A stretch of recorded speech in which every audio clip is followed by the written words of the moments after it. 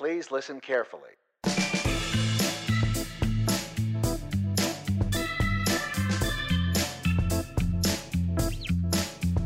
And now, live from the Arboretum in McKinney, Texas, it's the Assuming Positions Podcast, with two hosts who are frantically trying to figure out the logistics of a unicycle built for two, Kevin and Mikey.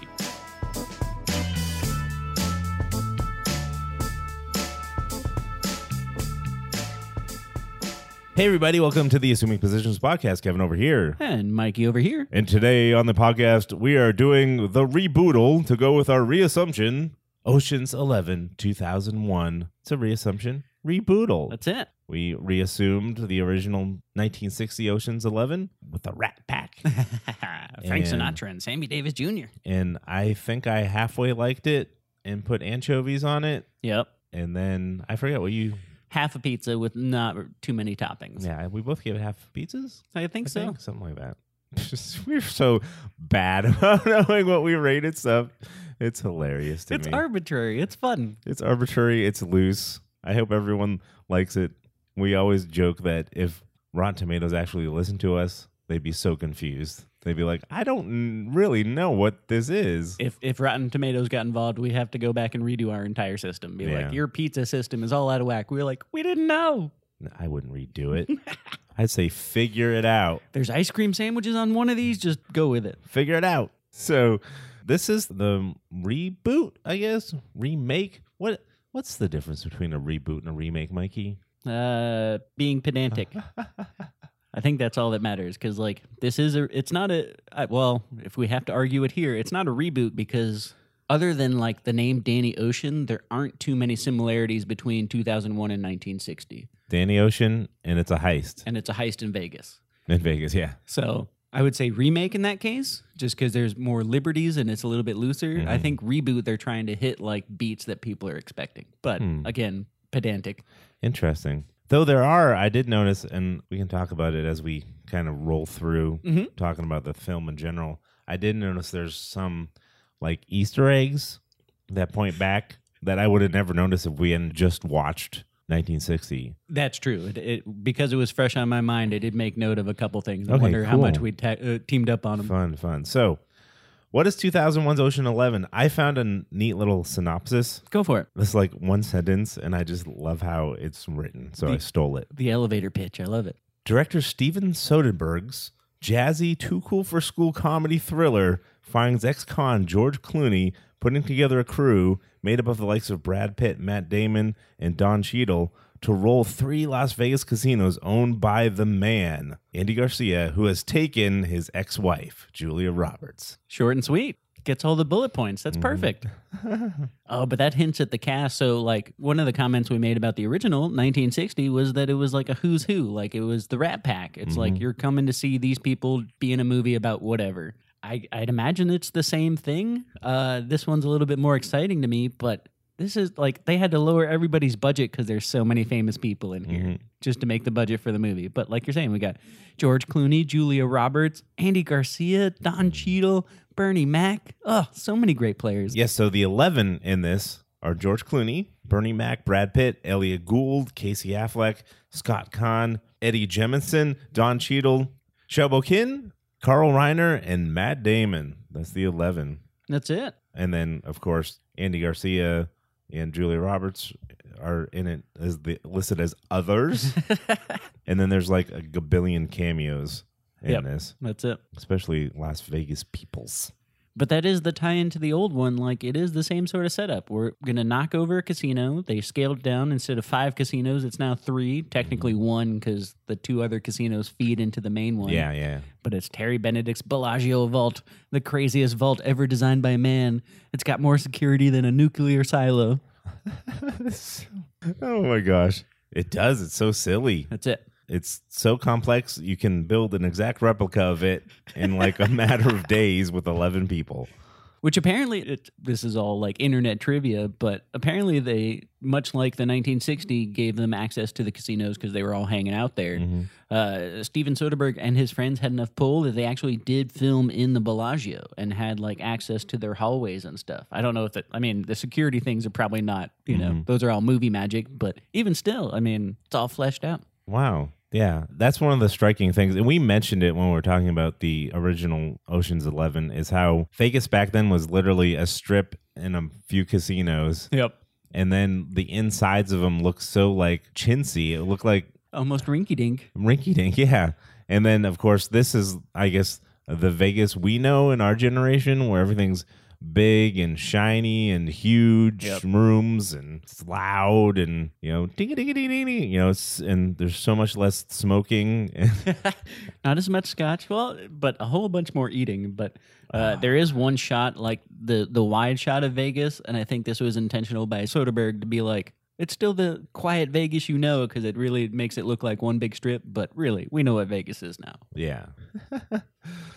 This time we get George Clooney as Danny Ocean, and we get the perfect intro to him because Frank Sinatra was just, people said, oh, he had jobs in the past and he was part of the army. We get none of this in the new movie. There's barely any background. I love it. No background. No background, but you pick it up as you go along. And with the first scene, we see Danny coming out of prison. They're like, okay, you're up for parole. Are you going to rob again? He's like, probably not. It's like, what was the problem last time? He's like, well, my wife left me and I was really upset. So I started running a bunch of jobs and I got sloppy and got caught. And they're like, are you going to rob again? He's like, I won't get caught again. But it sets up Danny Ocean as an actual confidence man, in one scene.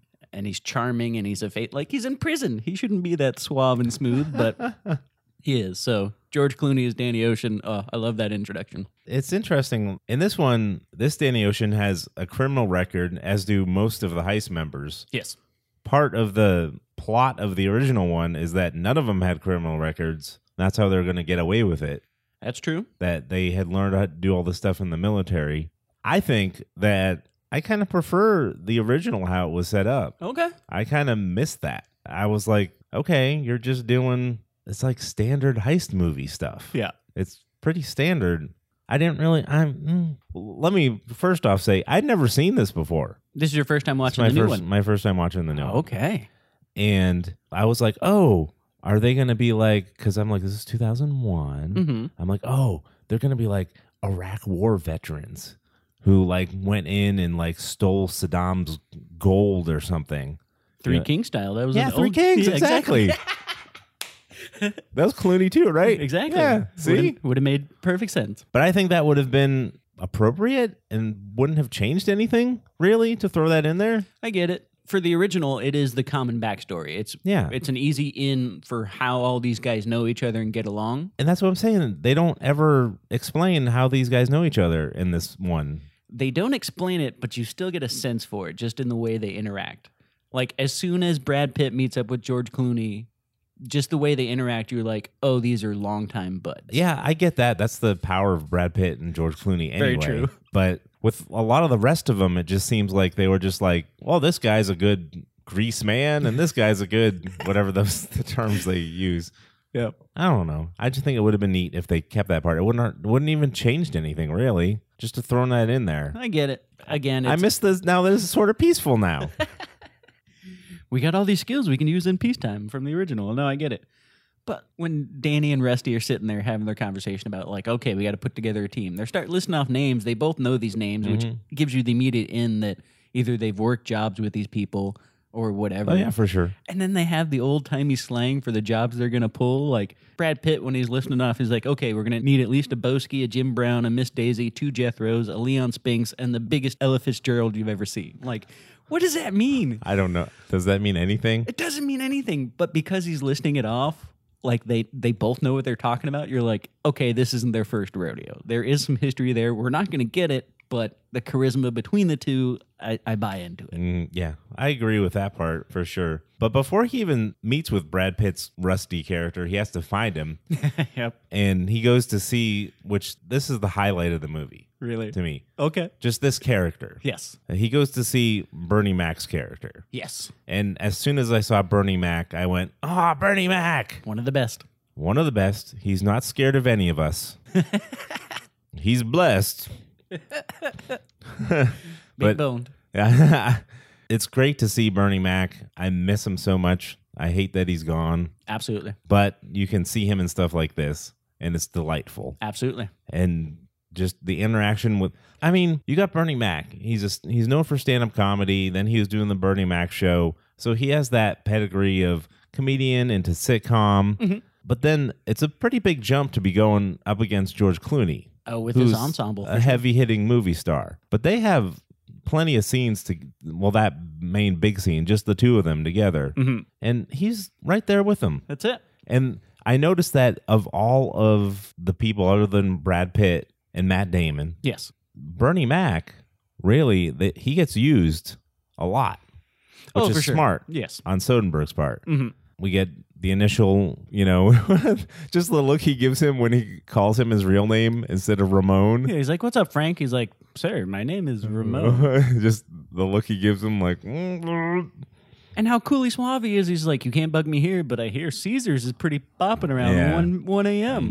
Mhm. It's like, that's our meetup time. Get out of here before you blow my cover. That was neat because that was in Atlantic City, Yes, which I've been to Atlantic City. Have you ever been to Atlantic City? I have. Yeah. And AC. as soon as I saw it, I knew they did, but before they put the little thing at the bottom that said Atlantic City. Yep. I was like, oh, that's Atlantic City. You can kind of tell. It's like, Yeah, is this Vegas? No, it's not quite as fancy. It must be Atlantic City. It's funny because it's kind of like in between 1960 Vegas and 2001 Vegas.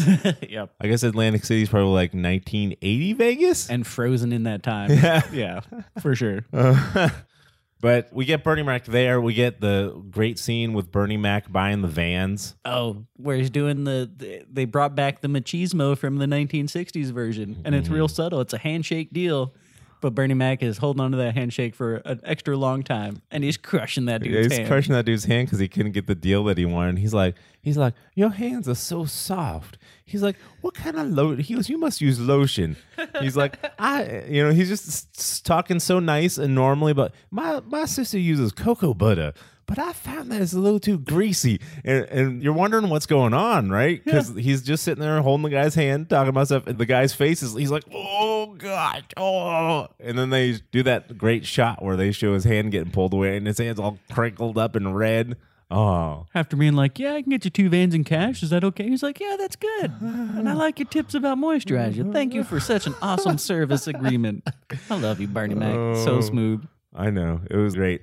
And then Bernie Mac's scene with Matt Damon. Oh, that I was gonna. If we're jumping around, that's Yeah, the we're highlight. jumping around, okay, man. Him and Matt Damon. That's the highlight. I know. That's my favorite Bernie Mac scene. Just because we're comparing them because it's the reassumption rebuttal, but there are some racist elements to the 1960s version. Yeah. That's the anchovies that I put on that pizza. Exactly. And I guarantee you Soderbergh is aware of those and he's playing with them, and we get to see one of it in this Bernie Mac scene with Matt Damon, because Bernie Mac starts being in the character and he starts playing the race card, but it's all part of the con, and he does it so Yeah. smoothly. He's like, oh, you want me to smile at you? It's Yeah. like, what?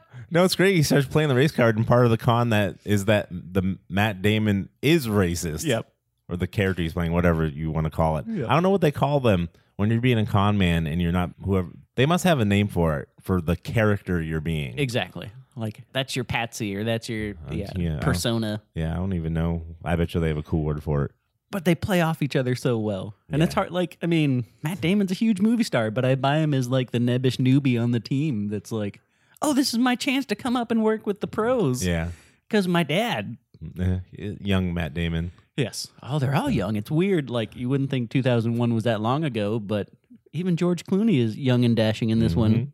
After our initial meeting with Bernie Mac, we do get to meet Rusty for the first time. Absolutely. And Played- we see him eating, as he's always doing in every Always scene. eating. First of all, Brad Pitt has that his hairstyle Yes. is not in style anymore, but was super in style then. That kind of like spike, push forward spike That's it. that they were doing. the you could call it the NSYNC or the Backstreet Boy. I don't know. The boy band haircut, for yeah, sure. it was definitely that's it. It was a boy band haircut. But yeah, man, Brad Pitt is known for eating in his movies. Yes. It's a thing. Mm-hmm. In this movie, though, it seemed like he just turned it up to 11. I mean, it was every scene he was in. Every one. That's it. I can't think of maybe when they were like SWAT guys or whatever, like when his hands were full. Yeah, when he's a SWAT guy and when he has to play the doctor is, I think, the only time he couldn't get away with having food. But if he's having a meeting or if they're having the powwow, he has shrimp, he has pretzels, he has lollipops. What did you think of how we met Rusty though, and the whole like meta, like he's teaching young Hollywood starlets how to play poker? Oh, that's hilarious. But before we talk about that, I looked it up. As of 2020, Brad Pitt has been in at least 86 movies. Wow. Okay. And in 60 of them, he's eating. That's a smart move. If you're just in the meta-ness of it, if you're an actor sitting around on set all day, they have catering, but I'm sure you get hungry. Like, you're not eating normal meals because you're not on a normal schedule. So he's working it in so he gets to eat while he works. That's smart. It's really crazy. This has been studied and talked about. Okay. I love it. He says that he's been asked about it. He says that he's naturally a grazer anyway. Oh, okay. He never like sits down for a meal really ever. There you go. And apparently, like, this is studied in film school, dude. It's crazy. He basically says that it's almost a crutch for him in a lot of ways because he doesn't know what to do with his hands. That makes sense. So he just kind of started using that as a technique. There you go. But some other people think that there's a method to his madness. And because Brad Pitt is so handsome and stellar, like movie star, that he's unrelatable. Get you. So when he's eating... You eat too, Mikey. Yeah. He's eating just like us. He kind of eats like a slob. I can relate to him now. That's smart. It makes him relatable. If that's intentional, that's super smart. He claims it's not intentional, but as far as like the actor in a scene, like normally they're chewing the scenery by walking around or making expressions. But if he's doing that through food, thumbs up for me. That's an awesome choice. It's hilarious. But yes, we meet Rusty and he's teaching all these young. Teen Beat? What was it? The young Hollywood elite, Teen Beat for sure. How to play poker. And I wrote down the list because it's very interesting to me because what was this, 20 years ago? Yes, 20 years ago. 21 years ago, really. Dun, dun. Young stars sometimes don't have staying power. Sometimes they do. Mm-hmm. So we're going to look at this little list here and see. I recognized all of them because I was aware and around then. We are of their generation, at least some overlap for sure. Now here's the list. We have Holly Marie Combs, the lovely Holly Marie Combs that I remember from that. Wasn't it like they witches? Wasn't she one of the witches? Charmed. With Alyssa Milano? Yeah. And Shannon Doherty. And then they replaced her with Shannon Doherty. They replaced her with Rose McGowan. Rose McGowan. Yeah, there you go. Charmed on the CW. Then we had Joshua Jackson. Wasn't he from I Don't Want to Wait? Pacey Dawson, we're having relationship troubles. Yeah, Dawson's Creek. Barry Watson. That was a unknown for me. I don't know who Barry Watson is. He was on one of those like religious shows. Seventh Heaven? One Tree Hill, Seventh Heaven, something like that. Shane West? Nope. No idea. He looks like a Josh Duhamel though. Like he has that face. So, but one of them has staying power. True.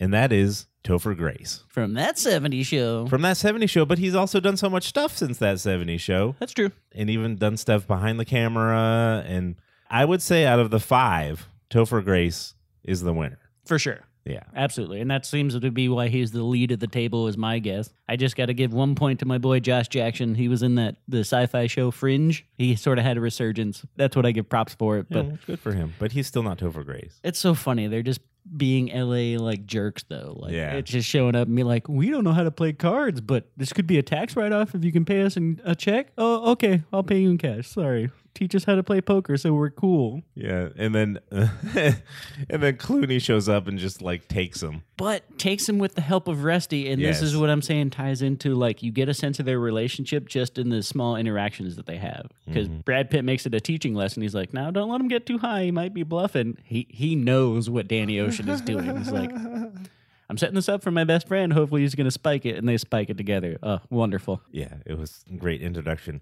Really, all the introductions, one of the things I liked about this movie more than the other one, that I guess maybe because of the lack of that throwaway backstory that like, we're all in the army together, the end. The end. They do all these intro montages. Yes. for all of them, right? Pretty much. No, they don't do it for like the Elliot Gould character, and they don't do it for the heavier hitter characters. Yeah. But for the rest of them, they pretty much do. It's a almost, there's a couple montages in this movie, and that's one of them Yeah, for sure. I love a montage. I prefer a training montage to an introduction montage, but I don't mind the introduction montage. As long as it's followed by the heist montage, which we also get. So, Yeah. But I'm with you. Fan of montages on this podcast. Montage fantages. What was your favorite of the intro montages? There's two for me. I like the Elliot Gould, like you mentioned. He's replacing our the Acebos, the financier from the original movie. Elliot Gould is so great. Oh, what's funny is I only know him from Friends. I know he's like a classical. Really? That's he's my main He's been in exposure. so much stuff. He was a big hitter in the heavy hitter in the 70s. Yep. He's been in so many things. I think I don't want to say anything bad about someone if I don't know. I could swear he's one of the difficult people. Just because he's old school, I can But see that's that. what I think. Yeah, because he's method or whatever. But also, I don't really care how he is because every time I see him in anything, he's awesome. Yes, including Friends.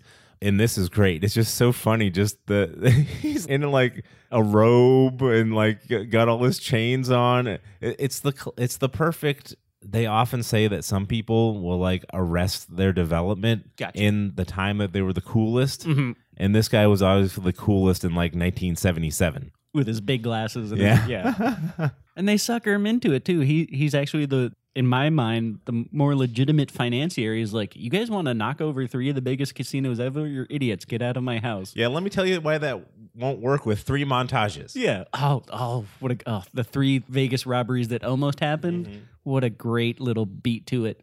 Which sets up like, yeah, they did it back in 1960, but here's the truth of Vegas. Mm-hmm. Wonderful. And you get it in a quick little bit. And he's like, you can't do it. Get out of my house. But wait, why are you robbing those casinos? And they're like, Terry Benedict, Andy Garcia. And they're like, that's my mortal enemy. I'm in now. But not before he gives off his excellent dialogue. Is like, now Terry Benedict, you got to remember. I love this because there's maybe like 4 scenes with Terry Benedict in it. Mm-hmm. Andy Garcia. Mm-hmm. He's probably the least in this movie, aside from Julia Roberts. But we get the backstory from everybody else. Because Ruben, Elliot Gould, is like, it used to be civilized guy. You hit somebody, they'd whack you. And the business. Terry Benedict, on the other hand, first he'll kill you, and then he'll go to work on you. And you're like, this is so, like, he is stuck in that time of old school Vegas and pulls it off perfectly. For me, though, the introductions I love the best are the Malloy brothers, Scott Conn and Casey Affleck. But the brother rivalry through the whole thing is wonderful. Yeah. Just the fact that the opening scene where they're racing an actual monster truck versus an RC monster truck. He's like, just go. No, just go. You go. No, you go. It's like, if you don't go, I'm going to get out of this car and drop you like third period French. Just go. And then he runs over the RC car and makes his brother sad. Wonderful. They steal every scene they're in for me. And then Saul, Carl Reiner. Yes. Another of the Hollywood heavy hitters. Carl Reiner is so great in this. Yep. I love the setup that he's the one guy that's like, I'm too old for this. I had my one last job. Don't get me involved. I got a duplex now. It's got wall-to-wall carpet. I'm dating a nice lady that works the unmentionables counter at Macy's. I got ulcers. I can't do this. But he's the boss. He plays the whale in Vegas. I just love that whole arc. It's a great trope. It is. Carl Reiner is a legend. But we get montages for everybody. There's Don Cheadle. There's Livingston Dill. There's the Amazing Yin. I mean, they go through everybody. The Amazing Yin, when they're sitting there watching, which one is he? The little Chinese guy. And George Clooney gives him that look. Yeah. Like he wants to say something they might have said in the 1960s movie, but he just leaves it at a beat. What's interesting, I didn't know this until I was doing research after the fact. That guy was an actual part of an acrobat troupe. And they went and saw a show and hired him from that troupe. And he thought he was sort of thinking about becoming a stuntman after doing this movie. But he's like, no, I like being an acrobat. And so did this movie and then bounced. And this is really his only movie credit. Wow. He went back to being an acrobat. That's crazy. That was fun. See you later. They do give him one of the best. He only has one English line in this movie. And it is the one F-bomb that makes it a PG-13 as opposed to a PG movie. But it's the best. Oh, I love it. Where you guys been? Did you catch the MASH reference when they were bringing up Eddie Jemison as Livingston Dill? What? He's got they introduce him. He's the electronics surveillance expert, and he's all neurotic, which is, I love that trope, like the guy that's into sensitive information but can't sit still because he's vibrating. Mm-hmm. But he's dressed like Radar from MASH. And then one of the officers that he's working with, he's like, "Hey, Radio Shack, chill out." Radio Shack, I know. It's just like, "Ooh, wink, wink, I get it." Wait, wasn't Elliot Gould in the movie version of MASH? He was? Oh, yeah. It all ties together. It all ties together. Don Cheadle is Basher. Do you know about the whole controversy? I know about the whole like uncredited thing, but that's as far as it goes. What are you saying? Oh, wait, you hold go on. first. There's two. Oh, there's two things? What were you going to say? I was going to say, well, first of all, we get a nice little introduction of him like blowing up the vault door. Yeah. And then getting caught. Yep. And then Rusty showing up and acting like he's the feds. And then blowing up one of the police cars to distract it so they can get escape. But he's like a MacGyver because Brad Pitt's like, "What can you do with this?" And we don't ever see it, but he hands him like, I guess, gum and like C4. And he's like, "Yeah, we're good to go." Like, but apparently Don Cheadle is doing a horrible accent, and it's known as Mockney that by makes sense. most people from Great Britain. Mm-hmm. We hear it, and we're like, yeah. Oh, he's British. And he does that whole part where he's doing that rhyming Cockney slang, where he's like, "Barney Rubble." We're like, what? Barney Rubble rhymes with trouble. We're in trouble. That is a thing. But apparently, I guess people who know Cockney are they're like worst accent since Mary Poppins. Dick Van Dyke. Dick Van Dyke, yeah. Chim Jiminy, Chim Jiminy. No, I can understand that because they did seem to try and go over the top with like his dialogue and the things that he was saying. It's like any British sort of ism or slang we can throw in there, let's put it in there. Because he says like "leave it out." He says the Barney Rubble trouble stuff, and it's like, okay, it's a little heavy-handed, but he seems like he's having fun. It seemed fine to me. But what were you saying about a credited thing? What? He's actually not credited for this movie. What are you talking about? Don Cheadle doesn't have a credit in this movie because apparently, I'd support this, he wanted to be what's called above the line credited, which is the names that go before the movie title on the poster and in the credits. But they refused and fought back, so he's like, "All right, just take my name off the whole thing." They since resolved it because he's in the sequels, but it's just a weird tidbit that Don Cheadle is not actually credited for being in this movie, even though he does a wonderful job. Oh, weird. Little bit of trivia. Oh. In the credits, it doesn't say anything? He's not on the poster, and he's not on the like names on the DVD cover. I didn't actually check like the rolling credits at the end, but I would. It might not be there. Weird. Yep. Oh, but he's the demo expert. One of my favorite scenes with him. I know we're talking about introductions, but jumping around like he's the demo expert, and there's a scene in this where Terry Benedict, the bad guy that owns all the casinos, he's taken over Vegas and he's doing renovations, so he's demoing other properties. And so they blow up a building halfway through this movie, and Don Cheadle, being the like explosions expert, is watching it on TV, and it's happening right behind him. I know. Be like, "Turn around, dummy!" I know that. Yeah. He was busy building bombs.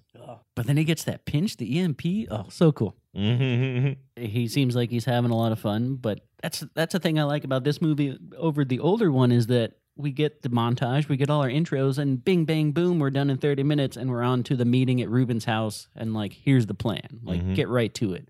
That was my main complaint about the old one is that an hour into the movie, it's like, okay, now we're just meeting everybody. They go a little bit quicker with this one. One thing that is a difference that I think is in the older movie's favor is that even though it did drag and they could have done it quicker, for sure, I think a lot of those guys had... probably because they had to give them better motivation. I think a lot of them, not all of them, because they didn't go out over every single guy's issue. Yep. But some of them had better motivation than these guys' motivation is just like, we're crooks and we pull heists. And we're going to get a 8-figure payout. Yep. The end. The original had like the guy who's going to die, so he wants money for his kid. There you go. The guy whose wife is a stripper and he wants to get her off the stage. Yep. The guy that wants to get into politics. I would say Pole, Yep. but they didn't use that back then. And were those the only two real ones? So Sammy Davis Jr. was basically like, "Hey, I'm a black man in America in the 60s. Yep, very much. No, you're right. Like the relationship, like the reason the whole team comes together for this one is that one, these guys are the best at their jobs, respectively, but also like either they have previous experience with George Clooney's Danny Ocean, or it's just that it's the payout. Pick one of the two. Mm-hmm. Yeah. I hear you. But that's the only difference. But yeah, we have the very similar meeting to go over the heist. Yep. Which a much better presentation in this one. They actually have like a TV that's hooked up to a computer. It's a 3D map of what they're doing. That's the only reason I brought it up, because like this is way beyond just an 8.5 by 11 of like, here are these casinos and here are the power lines. Yeah. All right, On the pool table. Hey, this is a placemat I grabbed from one of the restaurants at the Sahara. It shows where all the places are and the power lines and the road. But I do like this because it's another montage. They go through all, like they show us how they're setting up the job. Mm-hmm, Not only do we get the introduction for everybody, we get to see the next montage is everybody's part in it. You know, transport, information, surveillance, security, recon, all that stuff. But it's like a magic trick. Have you seen the movie The Prestige with Hugh Jackman and Christian Bale? Yes. So the thing I pull from that reminds me of this is that they talk about a magic trick happens in 3 parts. Yeah. You got the pledge. That's the premise. You're setting it up like they do in this movie. We're knocking over 3 casinos in one night. Then you've got the turn, which is this montage, which they're showing how you set it up. And it's like, oh, here's the dove, and here's all the things I'm going to use. And then they have the prestige, which is the reveal. And they do that in this movie. Like, you think you're getting all the information in this early montage, but it still has twists at the end. Yeah. Oh, I love that setup and payoff. But yeah, they're knocking over the most secure vault ever. It's crazy. It's at this meeting we get one of the first Easter eggs I noticed. Okay. It was the amazing Yen Yes. was building a house of cards. Oh, that's right. They were doing that in the old one. Yeah. He's building his on like a diving board, though. He built it on a diving board and it stayed up successfully. It was a joke in the other one that guy kept trying to build it and it kept getting knocked down. Oh, maybe. Yeah, foreshadowing. There you go. Mm-hmm. I like it. I do also like the beat between Ruben and he goes up to Matt Damon. He's like, "Oh, you're Bobby's kid. Oh, you're here for the job. Way to come up to the team." Because he's hesitating because George Clooney gives this whole speech like, "Here's your chance to back out. If you don't want to back out, come into the meeting." Yeah. And so Matt Damon's hanging back and Ruben's like, "Get in the house." I know. Like, I know you said you could back out. Nobody's backing out. Get in there. Also, the next part, the part you're talking about, the montage of the stuff that they're doing, the setup. Yep. There's a balloon scene in it. With the 2 brothers again. So did you? That's like to me because they do a wipe with the balloons. Oh, Remember I mentioned that is right. in the first movie. That's a deep Easter egg, but I totally support that. Yeah. When I saw it, I was like, balloon wipe. I was totally distracted by Scott Conn and Casey Affleck being Yeah. like, "What are you doing, buddy?" He's like, "I'm not your buddy, pal." It's like, "I'm not your pal, guy. Get out of my face." But no, balloons. That's on theme. That's great. Yeah. It is also during this montage where we get the reveal because there was a funny beat between Rusty and Danny. He's like, "Why are we doing this job?" Speaking to what's the motivation, we really only get it between Danny and Rusty. And he's like, and Danny gives this whole speech. He's like, "You know how the house always wins until you get that perfect hand, then you got to go all in and you take it from the house." And he's like, "Did you practice that?" He's like, "Yeah, a little bit. Was it rushed?" This movie has so many like subtle jokes in it. It's real good. But that was the premise for why this job is going off. But in all their reconnaissance and their security and all that stuff, Rusty finds out that, oh, Julia Roberts is here. It's Danny's ex-wife. And I think this is the reason it's all going down. Because she's dating Terry Benedict, the casino owner. Yeah, Andy Garcia, the casino owner. Yeah, it's funny too because Rusty sees it, he knows it, and then confronts Clooney about it. Yes. Or Danny, sorry. I keep saying when you got these movie stars, it's hard to separate them from characters sometimes. It's Danny Clooney, George Ocean, I believe it. Oh, wait, no. And of course, he's like, "No, that's not what it is." Of course not. And Rusty's like, "Yeah, it is what it is." I know you too well, buddy. But then we get, this is like the Bernie Mac, Matt Damon scene I love. This rivals it for one of my favorite scenes in this movie is the dinner conversation between Tess, who is Danny's ex-wife, and Danny himself. Because like they're trying to distract Andy Garcia and he's off, but Danny's like, "I'll take this moment to go visit my ex-wife and give her the what's what." It's going back to Frank Sinatra and his wife. They're both strong personalities. You totally buy why they used to be in love, and you totally buy why they're fighting now. And it's such a great conversation. He's like, I'm a thief and a liar, but I only lied about one of those. Like, it's just, it's old timey dialogue and it's real strong. I love that scene. Just, it's charisma for this whole movie, but specifically between the two of them, it's really good. Yeah, for sure. The writers of this movie are very skilled at the quips, and it's got a lot of the fun. I don't know if I want to call it snark, because snark seems mean, because it's not supposed to be snarky, but I guess quips, one-liners, there you go, things like that are a lot stronger than the original one, because the original one was so improv. Yeah, because it one take Frank. No, it was one take Frank. When I was comparing and contrasting these two films, I kind of came across some of the history of both of them. And what we said about the original Ocean's 11 was really true. It was an excuse for Frank Sinatra to hang out with his buddies in Vegas. I believe it. And apparently that movie, it's kind of amazing that it came out as well as it did, because that movie was secondary to what else they were doing in Vegas. Vegas was more about them doing those stage shows. Oh, for sure. The Rat Pack stage shows. Yep. And then apparently they would just shoot the film for like 3 or 4 hours during the day. And it's like a side hustle. As a side hustle, yeah. And the director just had to put up with it, because that's what Frank set the schedule. Frank was the one. It is where a lot of the one take Frank stuff came from. I believe it. Where he was like, "That's good. Let's move on." And apparently, as opposed to this movie where it's got a nice tight script with the quips and everyone's having fun and delivering them well because they're good movie stars and they know how to do it. Apparently, the poor writer of the original one was like, "They didn't do anything of what I just said to do." But I guess we got to go with it, because we only get one take. Yeah. No, that does make sense.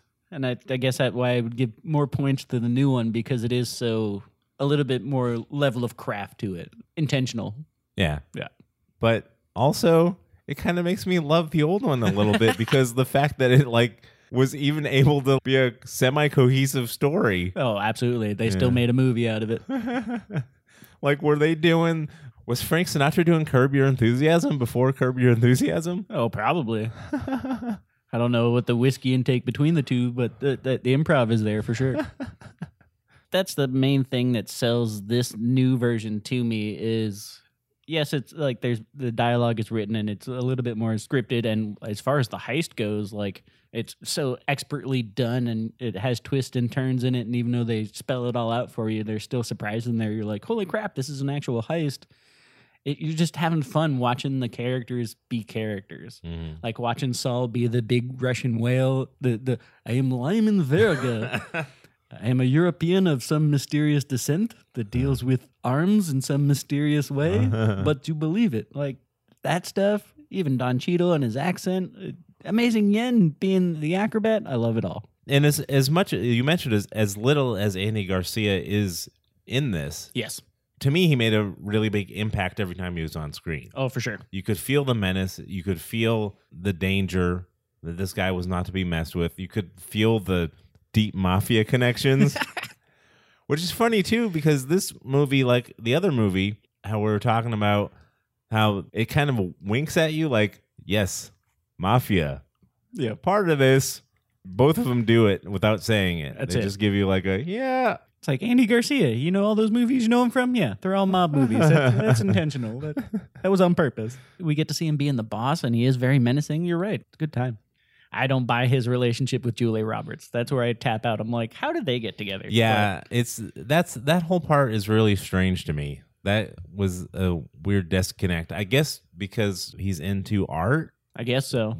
As an asset, and she runs an art gallery, and that's how they met. But it seems like yeah, you're right. What does Andy Garcia's character there, what does he have to offer other than like glitz and glamour and a nice lifestyle? And she does not seem like the person who would care about that. Nope. She's Danny Ocean's ex-wife. She's up for adventure and heists. Yeah. I think it's like, I mean, this is working backwards from the reveal at the end, but like Andy Garcia gets tricked into picking money over Tess. Mm-hmm. Like that's the whole reason Tess goes back to Danny Ocean. So maybe it's just that Andy Garcia likes the best things in life, whether it's art, women, money, casinos, power, like that kind of thing. I don't know. Well, no, I mean, I get that part, but why is she putting up with it, like you said? Because he's buying her art pieces? I don't know. She is the museum curator. She wants a different life. Maybe this is more, he's on the up and up. He's not a con man. Oh, wait a minute. Now that you just said that, is it that he's hired her to run a museum? Is that what it is? There's a scene or two in there. Like, that's her job, and then they're looking at some painting, like, as for one of the scenes of them interacting. So I think that's part of the relationship. Still, though, that's your boss. I don't know. You're right. There's definitely a disconnect between the way that character is portrayed and what that character is doing. Absolutely. Yeah. But that just makes you love George Clooney even more, because it's like, that's the guy you should be with. Is it, though? I think so. I want to be with George Clooney. He's so smooth in this movie.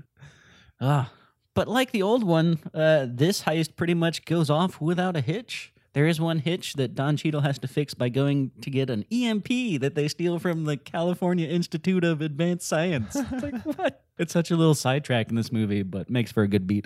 What was with the whole thing where Matt Damon's guy, Linus? His name's Linus. That's the weirdest name to give Matt Damon as a character. It just does not fit. It fits the role he's trying to play, but it does not fit Matt Damon. I'm with you. I mean, can we think of another nebbish name that would be better for Matt Damon? Like Clancy. Timmy. Tobias. A Toby? A Topher. Toby. I'm thinking of Topher Grace from earlier. Yeah. I could see a Toby. It's like, hey, Toby, go pickpocket that guy. He's like, okay. Yeah, maybe. But anyway, the whole point of leaving him behind is because Clooney knew he wouldn't stay behind, so that he could get him in trouble for not staying behind, so he could trick him into taking a different role. I think that it's actually more telling than that. So, like, with the EMP heist, he wants him to stay behind because he's wet behind the ears. Like, you don't need to be involved in this. Yeah. Just stay here. But he doesn't. Mm-hmm. And so I think George Clooney recognizes that and then uses it against him later, because Linus is the one following and finds out the whole test thing. But that's when Rusty and Danny team up to be like, we know you were following us. We use that against you. Like, we knew you weren't going to do what you're told. So I think it's one pays off to explain the second one. Well, yeah, I know. But It's like Danny knew that was going to happen the whole time, which almost led to them getting nipped. Which is crazy to me. He says it at the end. He's like, I know what I was doing the whole time. Like, that's Danny Ocean. He knows what he's doing from his parole meeting at the beginning of this movie. I don't know. I had my qualms with Frank Sinatra. I don't have those qualms with George Clooney. Yeah, okay. There's a lot of Hollywood fantasy and magic in this movie. Like that EMP bomb, the pinch. Yes. They don't work like that, man. Nope. But they do, not to that level, but they do exist. I know. But not enough to take out Vegas. No. But it's, I mean, like... You know what takes out Vegas? C4 on the towers. I knew you were going to say it, because, like, if you buy into that one from 1960, you have to buy into this one. No, I don't. Yes, you do. It's the same principle. It's like, oh, here's this switch we can flick to make our whole plan go right. C4 on the towers is going to mess stuff up. An EMP is going to take everything out. Yeah, but I think they should have done C4 on the towers. Vegas in this day and age would have way more. Too many towers, I know. Well, no, like, they just have more backups. Like, yeah, there's no generators in Vegas in 2001. Yeah, I'm sorry. That's incorrect. You're right. So I'm with you. But it does, I guess that's, I mean, there aren't, like I said, there aren't too many similarities between the old and the new, but this is one of them. I mean, it's all a power outage. Yeah, the power outage. Instead of New Year's Day, it's fight night. Which is where we get some of the cameos. Yes. See those people? Yeah, the Fight Night cameos where I believe it's Lennox Lewis versus Vladimir Klitschko. Yes. And I was looking around for Joe Rogan and I didn't see him. A little bit before his time, but that would have been funny. I know. And if Joe Rogan was on this podcast with us right now, first of all, it'd be way more popular. There you go. And second of all, he'd talk about what great fighters those guys are for the next 20 minutes. And also say how that fight never happened. It was all movie magic. But we get to see a pre-horrible incident, Siegfried and Roy. We get to see Wayne Newton. The Vegas staple. But then we get to see OG Ocean's 11 members. Yeah, Henry Silva was there. Angie Dickinson was there. They both appeared in the original film. I'm kind of sad they didn't give him at least one line. Like, it's a passing shot, which is a shame. But it was cool to see them be like, oh, having just watched the old one, I was like, I know those people. I'm surprised they didn't get more of them. I mean, there's 11 to choose from. They weren't all dead. I think most of the Rat Pack wasn't around then. I think that was the main thing, is that most of the Rat Pack by this time has sadly passed away. Yeah, but I think that maybe I'm wrong. Maybe there's only 2 left. Oh my gosh. You're tapping into something we don't know. Yeah. No, but it was good to see the old, like, that was another Easter egg I had noted. It's like, oh, they brought in the OG people. It was great. I wonder if anyone younger than you would watch this movie and even know who any of those people were. That's the subtleness of it, is that the only reason I noticed it is because we just watched the old one recently. You know, had I not watched the old one recently, they don't even make a moment out of the scene. No, that's what I'm saying. Yeah. Because Siegfried and Roy are just 2 weird-looking dudes if you don't know who they... I mean, but around that time, they were well-known by everyone. And then when the incident with Manticore happened, like a year or 2 later, it wasn't very much longer after this movie, it was national headlines. That's true. So, for those of you who don't know, one of the guys, I forget if it was Siegfried or Roy, sorry, I believe it's Roy, got attacked by they're magicians who did stuff with live tigers and lions. Performers, magicians, Vegas showmen. Yeah. They were a staple. They were a staple of Vegas. Yeah. They had their own theater. They were very well known. There you go. And there was an incident that happened where a tiger named Manticore, I believe he was one of the white tigers, decided that he had enough of Roy and basically went for the kill shot. Yeah. Such a shame. And he didn't kill him, but he came close. And I think that's the last they performed. That was the last time they performed. So, whew. But Manticore was the internet really wasn't memeing as hard as it is now. That's true. But in the zeitgeist and just walking around the office, you were school or wherever you were, Manticore meant something to people. Part of the water cooler lexicon for sure. Mm-hmm. I've seen Tiger King. I know what happens. You shouldn't have animals that big in captivity. I mean, It's only a matter of time. Yeah. But I think their argument was that they had a lot of the white ones. Oh, gotcha. And those guys can't live properly in the wild. So it was more conservation. I guess, but you are kind of exploiting them. Why don't you just build an awesome giant habitat where they're protected? Why not just knock over the Bellagio and make $150 million and make your scratch that way? Yeah, so we get a whole montage of the heist going down. They go back. They show you the heist as they laid it out, and everything goes to plan, but then they have the reveal, which is that there's a little twist to how they pulled off the end of it. Because you think it's going to go wrong. Like the amazing Yen gets his hand stuck. Yeah. And you think, oh, no, he's in trouble. But that all works out. But the audience is now in Terry Benedict's shoes. Terry Benedict's like, how do you think you're going to get out of here with my money? Oh, yeah. So it's the whole fake plan. Clooney saw Tess one last time and slipped a cell phone. With antenna. That's almost dated. Flip open cell phone. I mean, it was great. They're leaving the fight because the lights went off for just a little bit and then the generators kicked back in, but there was enough to make chaos and people jumping on tables and diving for chips. And Andy Garcia and Julie Roberts were like, let's get out of here. What was weird is that he didn't have any security with him, but whatever, it's his place. I guess he knows the way out. Probably. It was weird. Everyone was running in the other direction and they're like walking out by themselves. Anyway, Julie Roberts' pocket starts ringing. And he's like, your phone's ringing. She's like, I don't have a phone. That was one thing that made me go, oh, this isn't now. Who doesn't have a phone? Oh, that's true. She's like, I don't have a phone. I just took it as a rich lady that doesn't want anything in her pockets, but everybody has their phone. People in 2001, some people didn't have cell phones. That's true. So it's funny. It's of its time. But anyway, so there's a phone in her pocket. She answers it, and it's Rusty's on the other end. Yep. It's like, let me talk to Terry. Terry's a perfect name for the nebbish Matt Damon character. They should have switched it. It could have been Linus Benedict, the owner of the Bellagio. That's bad, too.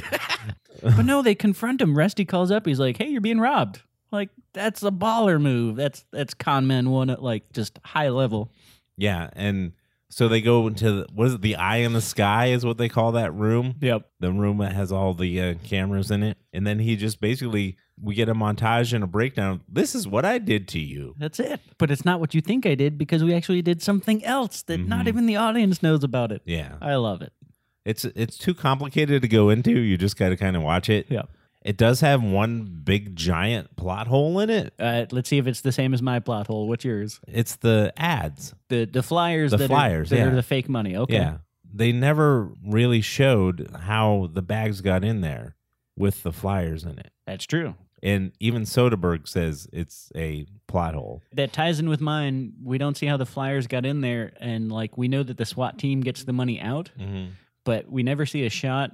Like we never see the SWAT team actually taking the bags out of the vault, and they never explain like if you see SWAT teams holding bags of money, like that's not SWAT team protocol. Yeah. Like somebody would have been like, that's weird, but they sort of just glance over it and be like, yeah, this is how it works. Mm-hmm. Oh, but it's so cool. They're dressed up as the SWAT team. They had it all planned out. They even showed you the little air freshener early in the movie to let you know that they had the SWAT team van all along. It's like, oh, it was all planned. But this is where we get the crux of the movie because Danny was doing it for Tess, and he like another little plot hole. Like, why is there CCTV footage in a hotel room at this place? But they're like, "Hey, Julia Roberts, go watch TV in your hotel room." Well, they hacked it through. The hacker guy. Oh, okay, I missed that hacked part. it through. Yeah. I thought she was just like turning on a channel. No. Okay, that makes way more sense. Yeah, But he she- put it on that channel. Fair enough. Yeah. All planned out. That's see? not a plot hole. Fair enough. I correct my That was after Clooney was getting beat up by his buddy Bruiser, who's all soft and sweet. He's like, my wife's pregnant again. I'm sorry I punched you too early. That was so funny. He comes in, he's like, "Hey, You're supposed to wait to do that, Bruiser." But that's just like they never explain that character, but you buy that they have a relationship. Wonderful. But I do like the twist. Danny is in this for the money. He's a con man, but he's also in this for Tess. That was the whole secret all along. And he puts that as part of the plan. And he has Andy Garcia actually confront like on the closed circuit television. He's like, if you had the choice, would you pick money or Tess? And he's like, I'd pick money. It's like, you dummy. I gotcha. And it's also, they hinted at earlier because Rusty says the same thing. He says, hey, if this job goes south and you have to pick between Tess and the money, what do you pick? And George Clooney, in his confidence, says it's not going to come down to that because he already knows he's going to set up Andy Garcia. So smart. Speaking of Tess, Yes. Julia Roberts, Yeah.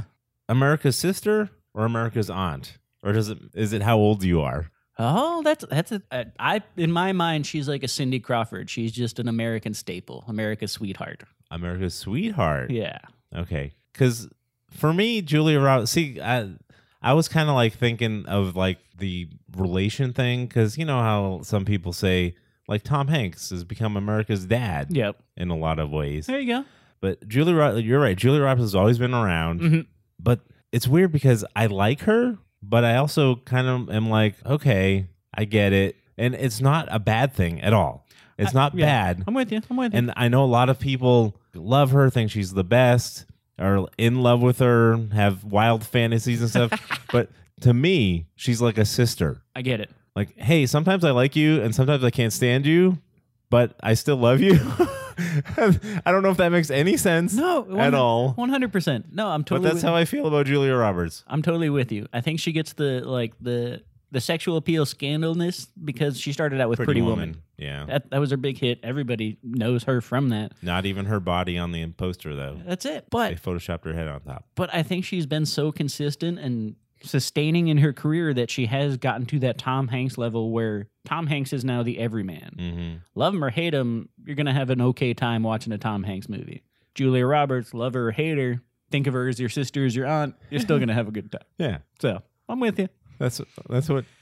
I'll take Julia Roberts as a crazy aunt. Absolutely. See, I don't think she's crazy, though. She wouldn't be the crazy aunt. No, she's got that laugh, and she's got that she can. I haven't seen her in any crazy movies, but I'm pretty sure she could pull it off. Sandra Bullock's your crazy aunt. There you go. know that. Now, were they ever in a movie together? Oh, I have so much research to do. But this is it. The job goes well. They get their money. Andy Garcia gets his just desserts. Danny gets his Tess. This is the major difference for me between the old one and the new one. Because like the old one was like, oh, everything went south. Sorry, guys. Walk down the street. Everything went to plan until their buddy's coffin full of the money and their buddy got cremated. The worst timed heart attack in a movie ever. The end. And that's the thing. Carl Reiner has like a fake heart attack in this one, which I guess is maybe that's another Easter egg. I think it is. Oh. Yeah. But that's all planned. Yeah, but it's all planned. And they trick you too by making you think something is actually wrong with him because he has to keep taking, but he just has like He's got ulcers. or something. Also, he's Carl Rayner, and he's good at everything he does. Yeah, but he must have. I'm thinking they don't explain anything, and I know a lot of people have watched this movie over and over again, but it seems to me that they show him like take some kind of pill, and I think that pill is the thing that makes him get all sweaty and Probably help sell the bit. Yeah, I'm with you. So yeah, that is the major difference. But I'll tell you what, though, I know you didn't like it. I think it's because you're positive, but I kind of actually like the darker ending better Okay. because Essentially, they are bad guys. They shouldn't get away with it. Yeah, but. I think it kind of says something about our society too. In these two different times, it was like, yeah, you can be slick, but the chickens always come home to roost. There you go, as they say. The universe will always respond. The universe is always going to respond. And this one is just like, yeah, aren't we awesome? Yeah, we're awesome. Yeah, he does have to do 3 to 6 months because. Yeah, whatever. That's not his first stint. Probably won't be his last stint. Right? Yeah. And then he comes out of prison and Rusty's there eating a hamburger or something. I like again, though, the writing's so, the quippy lines. The dialogue. What he said, Ted Nugent wants his shirt back. Yeah. Very funny. And then he gets in the car and even Tess is like, we need to get Rusty a woman. And George Clooney's like, there's a women's prison down the road. It's like an hour away. It's like, oh, hilarious. And then they're being followed by Andy Garcia's two heavies, the big old twin guys. If they were twins or guys, just look like I couldn't really tell. I know that's just Hollywood standard for setting up the sequel. Yep. But I do like that it gives it the horror movie twist where, yes, everything went perfectly and they're all getting away, but oops, wait, there's one last beat. Yes, to set up the sequel, but one last beat to let you know, oh, maybe it's not all roses and rainbows. Mm-hmm. Yeah. You said you had an Easter egg list. Did we get them all? I think we got them all. We got the cameos. Oh, one I didn't talk about was that it's early in the movie, and it kind of happens with the cell phone at the end, but Danny Ocean being out on parole goes to a payphone. Mm-hmm. And to me, maybe this is just recency bias, but it seems like that was a callback to the phone pranks they used to play because he calls his parole officer, and his parole officer's like, "You're not going out of state, are you?" And he's sitting in Vegas. He's like, "No." He's like, "You're not drinking or doing anything?" He's like, "No, I'm being good." But then he goes and gambles and meets up with Rusty. So right. I think that was one of the callbacks to the phone hijinks that went on in the original. Payphone. There was no handkerchief over the end, though, and he didn't change his voice, so maybe not. Did you know that Soderbergh doesn't like these movies? I'm not surprised by it because I know Soderbergh does the make one for Hollywood, make one for himself sort of career path. There's a book called Not Hollywood, Independent Film at the Twilight of the American Dream. Okay. By Sherry B. Ortner. Okay. And in it, Soderbergh is quoted, "For me, Oceans makes no sense. It was the hardest thing I ever did. It's a movie about absolutely nothing. I found it just brain crushing." He goes on to say, "Interesting. About 2 weeks into it, I was feeling like I want to do a little guerrilla movie. I just need to wash this out of my system." That makes sense. I mean, and then he made a sequel. He made 2 sequels. I know. But I think he's always been that way as far as if you look at his career, like he's a big name, like they'll bring in him to deliver on the Hollywood big blockbuster. But they also give him the leeway to do his little weird movies. Like you can just check that out on IMDb. But you're dealing with Ocean's 11. You're dealing with 11 huge Hollywood celebrities. I can imagine that'd be a little bit tiresome or difficult. Yeah. In some regard, but this movie is so easy breezy. I just found that interesting. Absolutely. Because it doesn't come across on the screen. Not at all. Yeah. It's all charisma and cool and suave, and that's it. One thing I didn't mention is that the soundtrack was very hearkening back to the original movie. Absolutely. It was all jazz and that kind of era of music. But also like Cowboy Bebop-ish in a way that like the tone of the jazz fit whatever tension they were going for. Like smooth jazz when it's easy going, but then like, when the montages are happening, it's sort of high tension and you're like, ooh, high energy. Dun, dun, dun, dun, dun, dun, dun, dun, dun. And then a little less conversation by Elvis. What a great Vegas song to put on there. That's great. Elvis in Vegas. Claire de Lune with the Bellagio fountain at the end. Ooh, music is subtle but top notch as well. All right. Seems like we're the time where the pizza is here and we have to rate it. That's it. Mikey, Ocean's 11. You gave the original one, you think? I gave it either 4 with 2 toppings or 5 plain. That's right. Yeah. It was weebling between the two. This one is easy. This is for me, and I know this is personal and arbitrary, but I've seen this movie more than 5 times. It's 8 slices, whatever your favorite topping is. Do double topping, extra cheese, get the dipping sauce, invite your friends over to share. You don't have to think about this movie. It's 2 hours of just, you're watching a heist in Vegas and fancy Hollywood people have fancy Hollywood fun. Mm-hmm. I greatly enjoy this movie. Oh, well, yeah, I can tell. I've said love so many times in this podcast. This was the first time I saw this movie. There you go. And I thought it was fine, but I just thought it was fine. That's fine. The plot was, it was like Soderbergh said, it's not really about anything. But there were great performances. I like seeing Bernie Mac again. Yes. I love Carl Reiner's performance and Elliot Gould and just in general. It's a decent watch for sure. This is a reassumption rebootal, so you do have to kind of compare it to the other one. There you go. I think I gave the last one either 4 or 5 with anchovies. Yep. I remember anchovies. Seems about right. This one, I don't know if I like this one any more or less. That's valid. But I'm going to go ahead and say, I'm going to go ahead and give it 5 slices, but I'm going to make it supreme because of all the performances on it. There you go. Just for Bernie Mac alone. Yeah. But other than that, I mean, I'm glad I saw it. I think I'll watch the sequels, but I don't know if I'll ever watch it again. Fair enough. One thing that's interesting about our ratings, I think all ratings, really, Yep. is that stuff can change over time depending on what your mood is and how you're feeling about Hollywood movies versus independent movies versus things like that. For sure. This is a very Hollywood movie. Oh, absolutely. And it hits a lot of those Hollywood buttons. So good on it. But I liked it. Mikey loves it. I do. And we want to know what you think about Ocean's 11 2001 and Ocean's 11 1960. We want to know what you think about both of them. You can hit us up on all our social medias at AssumingPod. That's Facebook, Instagram, and Twitter. Instagram mostly because pictures are fun. Super fun. You can also Gmail us, assumingpositions@gmail.com. Every week I say, hey, Mikey, how do you want the Gmail formatted? I want you to be a con man and type out an email and then slip it into my pocket when I'm walking to a big event in Vegas. It's like, you should read your email. I'm like, I don't have an email. It's like, oh, there's an email. Turns out I've been robbed for $150 million. But they also love this movie. So. Oh, yeah, so definitely like, subscribe, and go find us out there. If you just put Assuming Positions in Google, tell your friends, hey, man, just put Assuming Positions Podcast in Google, and you can find them. That's it. Give us all the thumbs. Give us all the stars. Tell everyone you know about it. We really do appreciate you. We also want to thank That Guy Brad for announcing, Not Scott Productions for our equipment, Jazzar for our music, and we hope you guys have a jazzy, heisty, super cool week. Crazy cool, Daddy-O.